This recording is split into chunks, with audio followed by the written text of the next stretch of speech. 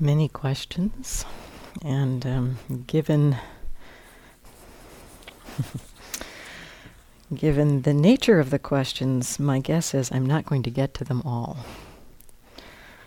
We'll see how far I get, how far we get.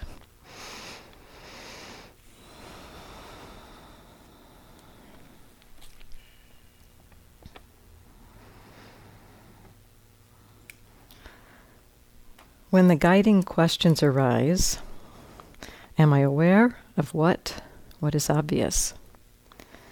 They're usually met with words, answers in the mind. Feels like lots of words. Can the awareness practice be wordless, just an awareness of experience without labels and responses?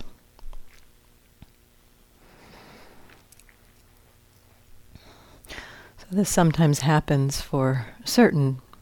at certain times for many people, and more frequently perhaps for others, that the use of the questions actually, since it's so close to other kinds of thought, it just creates, we have a habit of answering questions with thoughts or words, that it creates more words in the mind.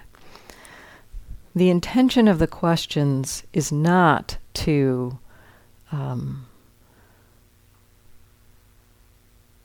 generate words. It is to kind of spur the interest property of our minds. And so if you find using words to be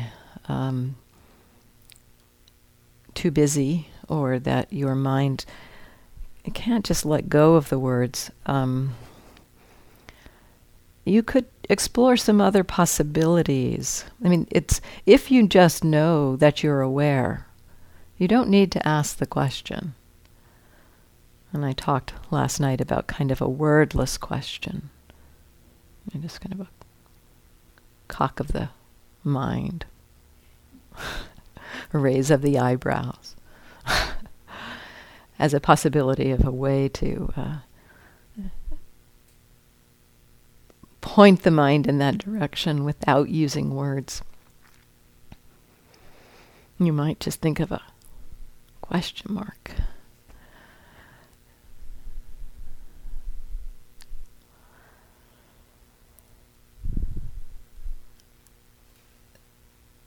If you're using the words or using the questions, and here the question is written when the guiding questions arise. And this is something that it's a particular use of the phrase that leads me to wonder if the person writing the questions is simply sitting and then the question appears in the mind. Am I aware? If that's happening, that does start to happen actually, that we don't have to consciously do the asking of the questions, that they just begin to kind of spontaneously arise.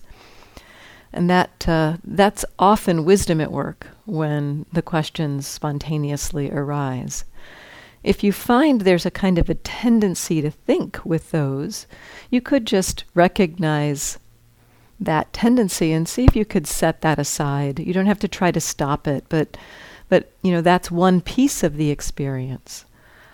The thoughts arising in the mind are one piece of our experience. There's a whole range of other experience happening at the same time.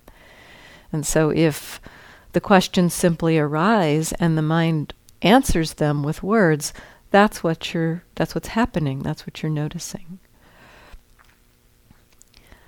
If you're oriented just to the words, you will miss the broader range of experience. And so a little bit of broadening or opening the container a bit to see, what else is here. It may be just a sense of making a gesture. Again, if words trigger more words, a feeling of a gesture, of broadening what we're attending to. In any moment, there are thousands of things happening in the present moment. so many things happening in the present moment, but there's usually something or other that is kind of sticking the attention. And we've been watching that. And the basic practice is to follow the attention, to see where the attention goes. But when the attention starts sticking to things that are kind of in the way, sometimes attention will stick to pain or something that creates more reactivity in the mind. Sometimes if thoughts are arising in the mind, the attention can stick to thoughts too. And so if there's something sticky in the mind like that, I think I offered the other day the possibility of just kind of broadening. Okay, so there's thoughts happening in the mind, but there's also body sensation, and there's also, so again, kind of a broadening perspective.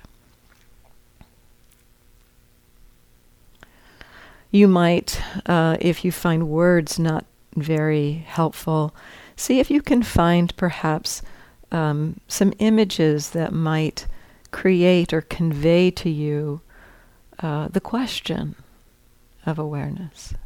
What does it mean to be aware? Maybe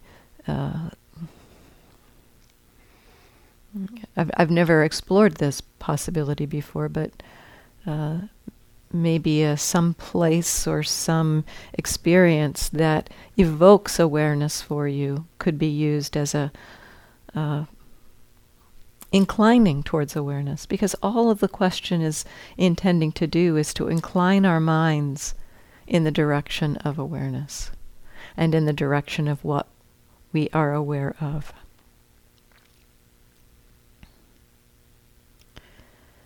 So the awareness practice can be wordless, and it moves in that direction. So if you are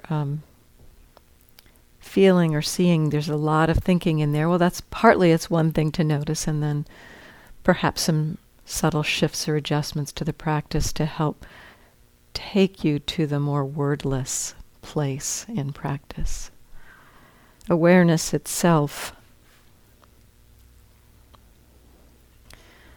is more like a mirror reflecting experience than a radio reporting on experience. So it's a more, it's using a visual metaphor, but it's more like that than a set of tracking words saying, and this is what's happening, and this is what's happening, and this is what's happening. That's not awareness's function.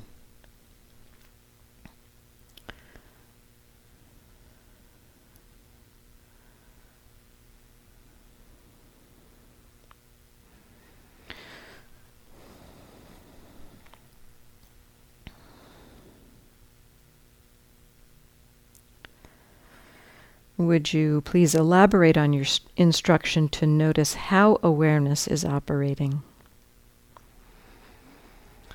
Do you mean, for example, awareness feels focused or broad or low level or sharp?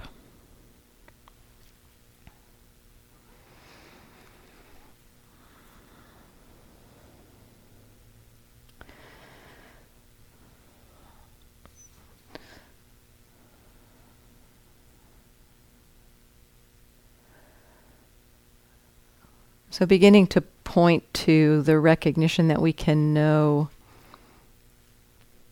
something about the working of awareness. And in this case, the use of the word awareness, I'm using it more broadly in a way.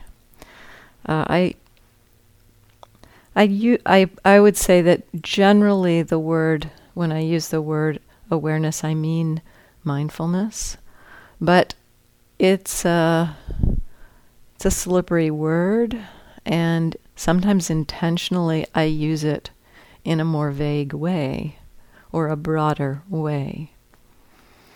And so sometimes when I talk about awareness, and actually at one point I asked Sayadaw Tejani this question. I said, what do you mean when you use the word awareness? Almost every teacher has a different definition of what they mean when they use the word awareness. Some mean consciousness, that knowing factor of mind. Some mean mindfulness, some mean something else. And basically he said, well, a lot of the time I mean mindfulness, but what mindfulness is in the functioning of mindfulness is the working, or what awareness is, what awareness is in its functioning is the working of the 5 faculties together. The 5 faculties being faith, energy, mindfulness, concentration, and wisdom. And he said that the strength or weakness of those qualities will create different experiences of awareness. So, just thinking about mindfulness, concentration, and energy.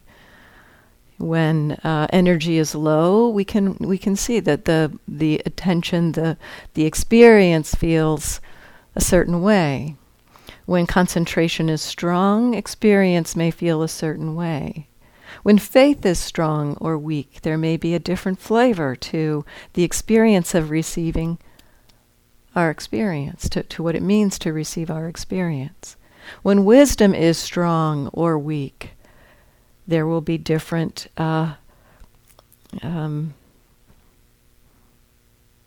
recognitions and understandings that come with awareness.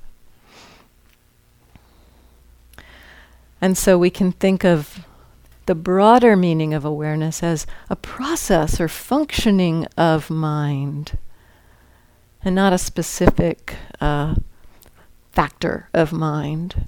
And so it will be very different at different times.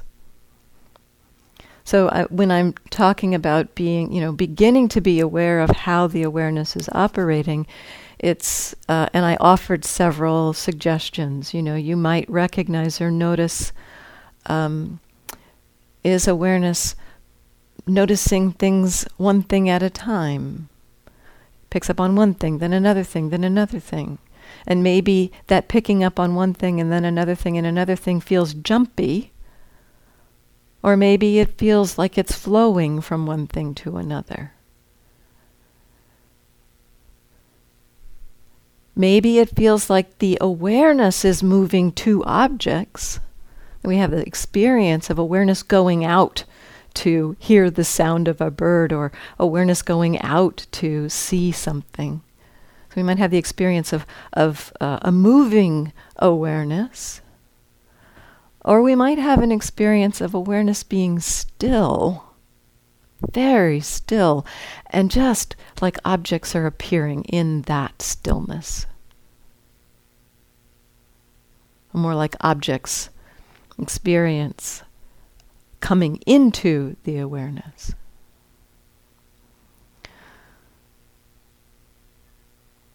It might be that the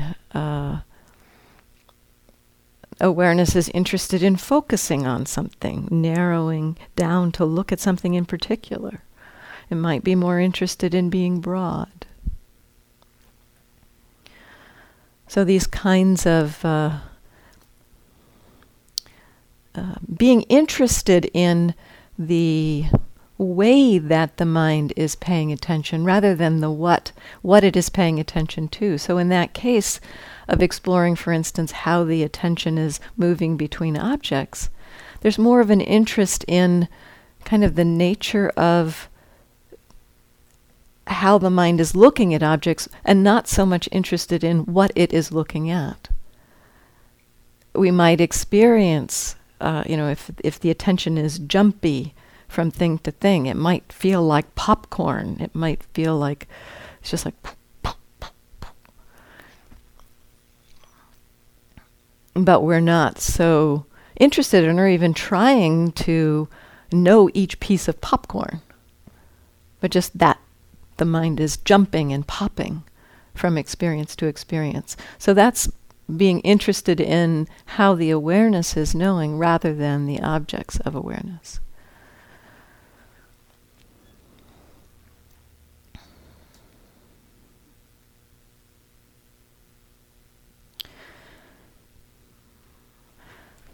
This question also leads into a question that I think I will just name, but I think I'll address it at another time.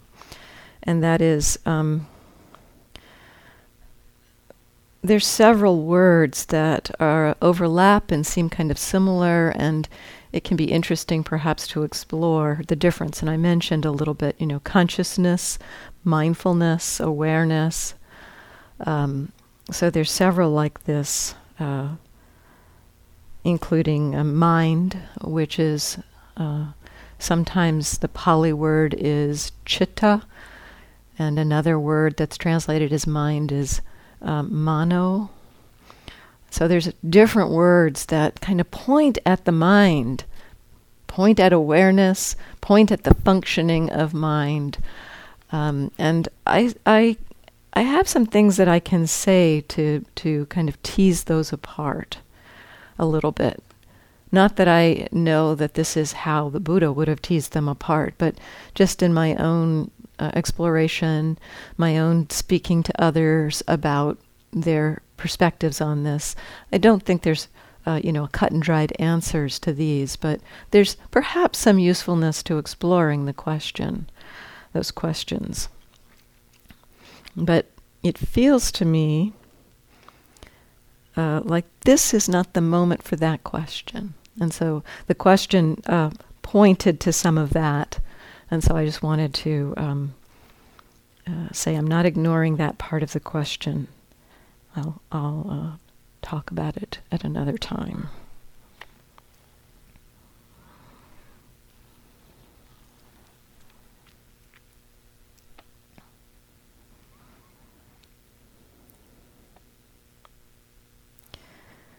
This style of practice in particular, and mindfulness in general, requires a lot of trust.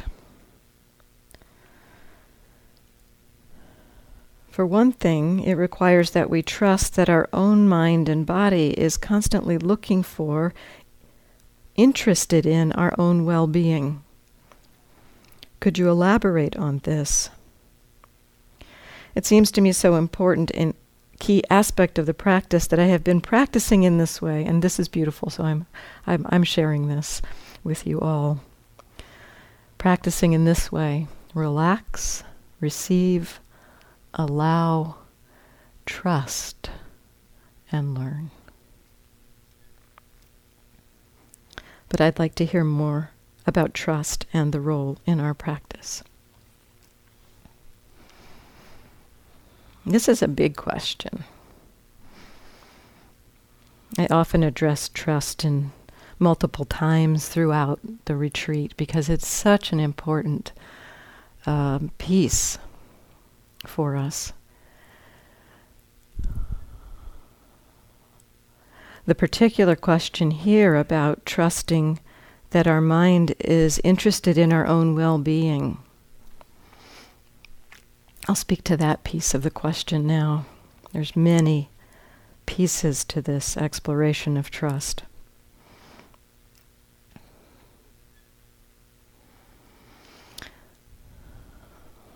So this is a kind of a paradox or a curious piece of trust, because when we look at our minds conventionally, and certainly before we start practicing, not necessarily that our minds are very trustable.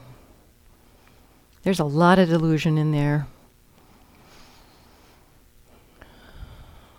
If our minds were completely interested in our own well-being, completely understood what it means to be deeply interested in our own well-being, there would be no need for the instructions. But our interest in well-being, and it does feel to me like there's a kind of a biological movement towards well-being. I've mentioned that in many ways it's fortunate that we have this deep wish in our system for homeostasis, for well-being, for balance. In the book I mentioned the other day, Self Comes to Mind, Antonio Damasio speaks to this. He mentions this point a lot, that our system is oriented to move in the direction of well-being.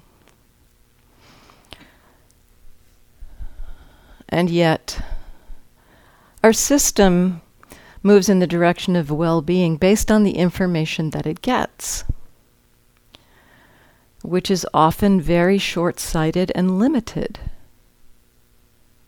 So from the time that we're babies, I mentioned this the other day, we are orienting towards well-being in terms of don't want to be hungry, want to be fed. Don't want to be wet, want a clean diaper, And the system is designed to do things to move it in the direction of having more comfort, having more ease. And so the baby cries, and mom responds, or dad responds. Hopefully, mom or dad respond. And so, the system orienting towards well-being begins to learn to some extent, when I scream, I get what I want. Or when I scream, this unpleasant experience goes away. And so our minds initially are pretty short-sighted in terms of well-being, looking for, how do I get rid of this unpleasant experience in the most quick way possible? Or what can I change in order to have this unpleasant experience go away and to have a pleasant experience instead? And so we're oriented towards that movement. And basically, we learn through this process that in getting what we want, we get a little bit of a sense of well-being. There's a little more well-being than we had before. And yet, so we have that happen to us over and over again. And basically, our system begins to come to the conclusion that that's as good as it gets. That's the best way to happiness. If I can get rid of unpleasant and get pleasant, that's where I can find happiness. So this is our system, our organism is, it's designed to take us towards well-being, and yet it doesn't quite see things fully. There is happiness and ease when we get what we want. There's a moment of that, feel like I figured it out, got this pleasant thing, got rid of this unpleasant thing. So there's a moment of happiness. And often in our short-sighted way of thinking about things, the happiness of the getting, or the happiness of the getting rid of, is the most important piece.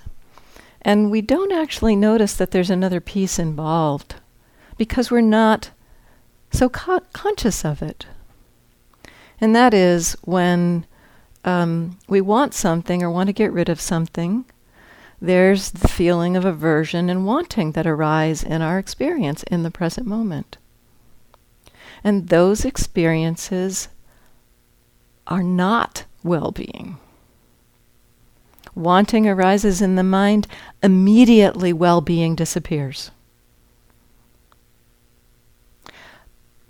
But we don't notice that the disappearance of well-being is connected to the arising of wanting. We think it's connected to the fact that we don't have what we want. So this is our mind misunderstanding experience. And so another piece of the the hit of well-being that we get when we get something that we want is the fact that that particular wanting for that thing, or that particular aversion for that thing we want to get rid of, that particular wanting or aversion momentarily goes away. And so when we get something that we want or get rid of something that we don't want, we get a double hit of happiness, or double hit of that's good. We get the thing and the wanting goes away. The aversion goes away. We aren't so conscious of the benefit of the happiness of the wanting go away. We're more attuned to thinking that the happiness is coming because I got what I want or got rid of what I didn't want. And so when we start to pay attention with mindfulness, and we listen to the Buddha's instructions, okay, notice wanting when it arises in the being. It's like this is wanting is arising. Know that wanting is arising. The instruction from the Satipatthana Sutta. Simple instruction. That simple instruction takes us directly to the non-well-being of wanting. Directly touches into that. We feel immediately the offness of wanting, the tilting, the leaning, the offness of aversion. We feel it immediately.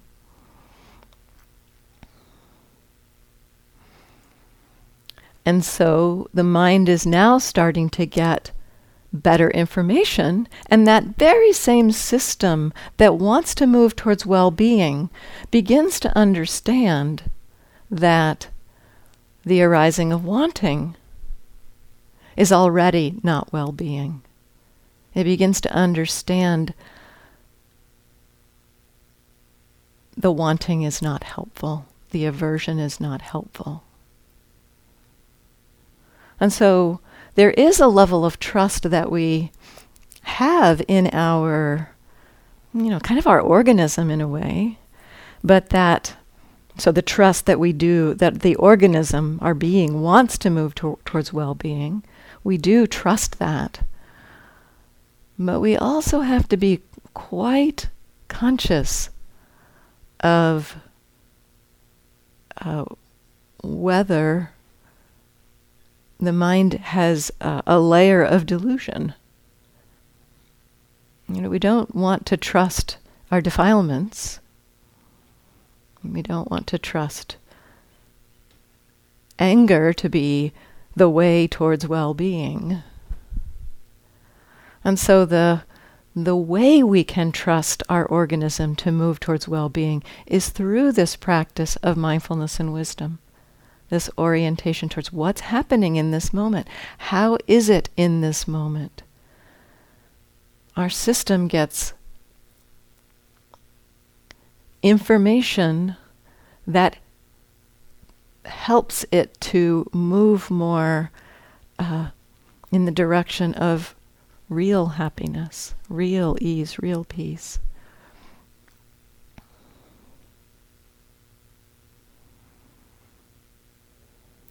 When wanting is clouding the mind, when wanting is filtering our mind, wanting believes that having that thing is the most important thing. The job of wanting is to attach to something, to stick to something. And so that's what's going on when wanting is in the mind. It's trying to stick to something. When wanting is trying to stick to something, wanting is not going to let you know that, oh, by the way, if wanting were to disappear, there wouldn't be a problem. Aversion either. Aversion doesn't know that. Aversion believes it needs to get itself apart from something. So aversion is not going to tell you, oh, by the way, if aversion lets go, there's not a need.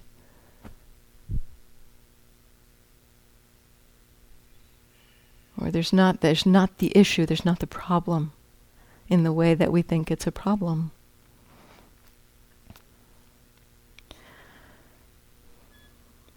And so this points to another area of trust.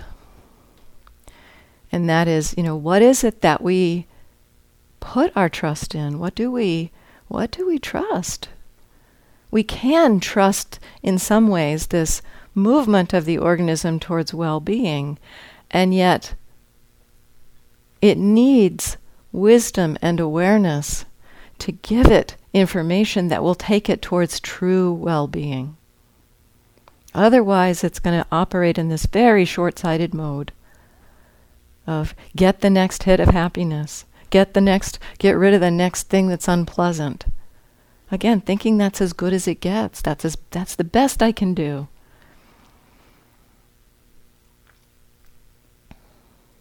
So, what do we trust? We trust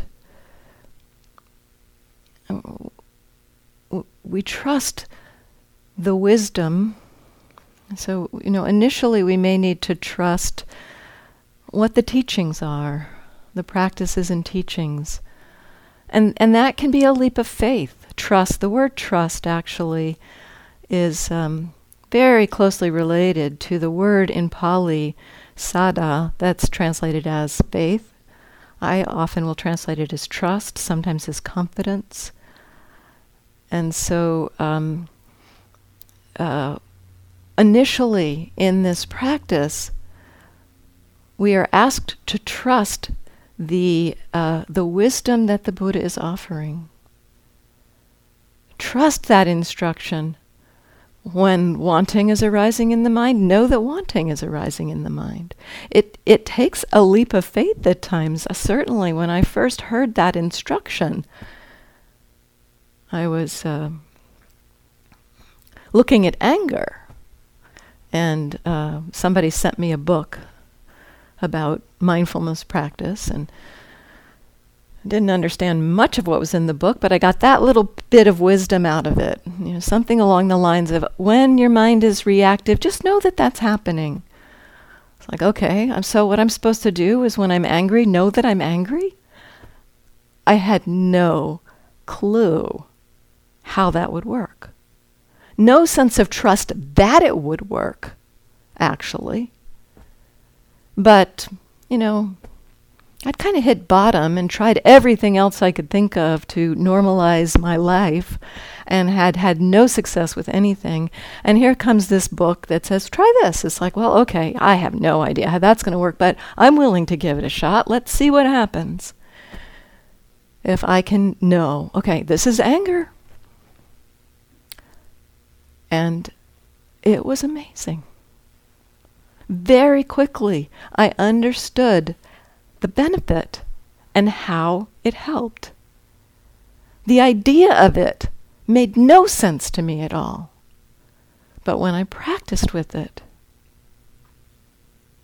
it was very quickly supportive, very quickly completely new terrain in terms of my ability to navigate my anger.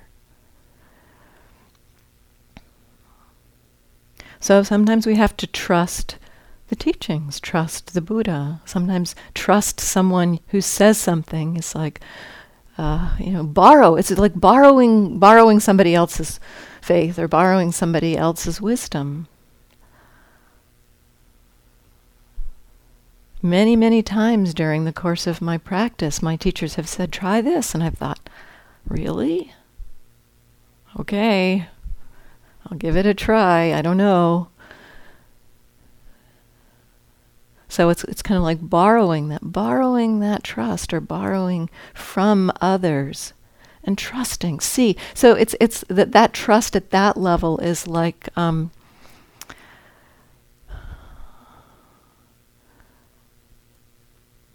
somebody has proposed a scientific hypothesis and you're willing to run the experiment. Just see what it is, how it works. And so that's a beginning level of trust. And so in order for our trust in our organism to really fully take us towards freedom, and I think at some point Gil has used the phrase that there's a biological imperative towards freedom. And I think that's true when mindfulness and wisdom are providing the information to our system. When mindfulness and wisdom are working, the system wants to go towards freedom. And at some point, I talked the other day about that arch. At first, it's like we're climbing up the arch, trying to get to the top of the arch, and we're working hard. And at some point, I said, Joseph used this analogy. He says that the arch flips. And then, instead of having to try so hard, all we have to do is let go. And we gravitate in the direction of freedom. And so as we practice with mindfulness and wisdom, wisdom strengthens, mindfulness gets more continuous, and we make less effort. And there's a very natural movement for wisdom to begin to run the show, instead of defilements running the show. And then we can have more trust in settling back and just being willing to watch. And that doesn't mean that defilements won't arise, but it's more like they arise in this container that's able to see them. At one point, I was doing my practice in my room at Shui Umin, and I had a roommate, and I do the practice in my room because I primarily do lying meditation. That is my main posture. And I had confirmed with Sayadaw I could practice in my room and do all of my practice in my room. And so, that's why I was practicing in my room. And my roommate was very respectful. She did her practice in the hall, and she kind of gave me the room as a little meditation kuti. It was fantastic. And most of the days, I could count on like long stretches of hours where it would just be silent in the room. And then one day, middle of one afternoon, I hear the key in the lock, and it's like, no! And the mind just like, but I saw it. I saw the arising of that no, that aversion. And the mind was so present. It was just like, it was a whole cascade of defilements. But it was just like watching dominoes fall. It's like there was the mind that was witnessing it all. And it was such a sense of stability to be with that. It was more like, oh my gosh, look at that. Look at all those defilements and how they trigger each other, and wow, that's incredible. When wisdom gets strong, we can even trust when defilements arise that they are known, that they're not functioning in the same way as defilements. They are seen, and they live their life, they do their thing, and we learn.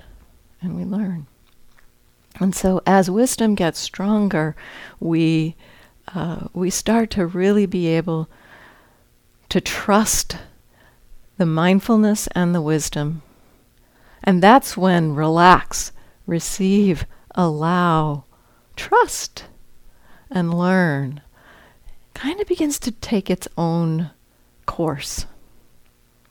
And we have to get out of the way, because our agendas, our thoughts about how we're going to get to freedom, we don't know. Any ideas we have about how we're going to get to freedom, they're probably wrong. And so our own path, wisdom guides our path. And it may not be in the way that we expect or what we think we need to learn or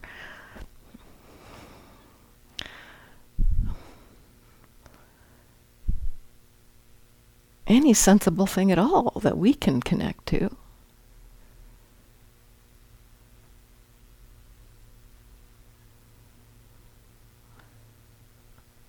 And we have to, we begin to have more trust in the wisdom, and that trust in what is arising and the ability to be there for it. And a sense of amazement of what we learn along the way.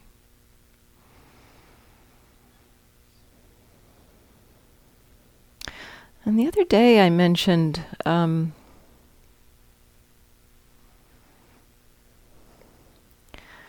unfamiliar experience and how it's really useful to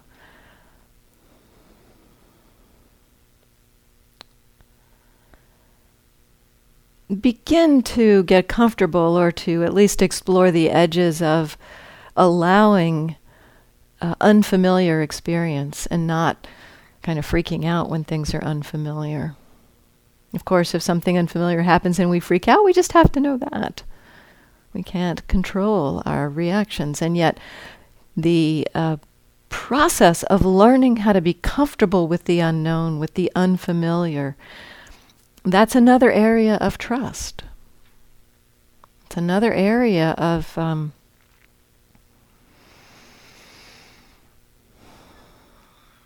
takes a deep trust. Another area of growth, another area of really having to let go of being in charge. That letting go of being in charge, I think, is one of the core self functions, or the being in charge is one of the core self functions, and letting go of it is one of the deepest and most challenging parts of our practice. And so a lot of what we get to do is watch the wanting to be in control, wanting to know the next thing that's coming, noticing the fear that arises when we realize we have no clue what the very next split second will be. And so we meet our reactivity to the unfamiliar, to the unknown. And that's the path. That's part of the path. At certain points of the path, that is how the path unfolds.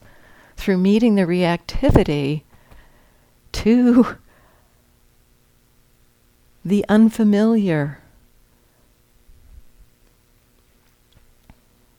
At some points in practice, it feels like,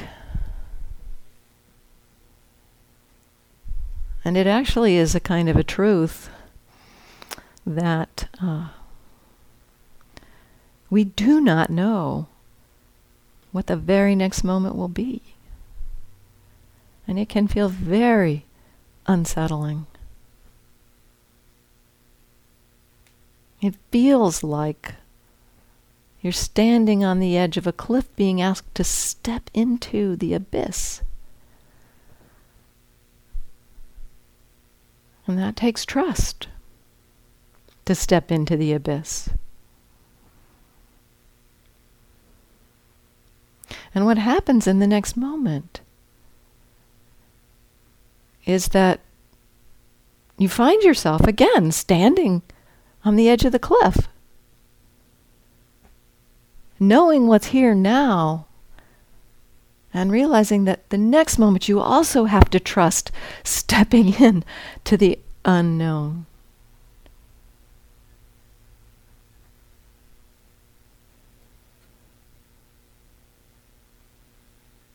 And so all through our practice, trust plays a role. It feels to me from the very beginning, where we are borrowing trust, through to the time when we're feeling like we're seeing for ourselves a confirmation of the value of the practice and trusting it because of our own our own verified experiences. We see the value. We recognize, oh, this is helpful, so we're willing to keep going. Right up to the point where we have to let go, not knowing what we're letting go into. Deep trust.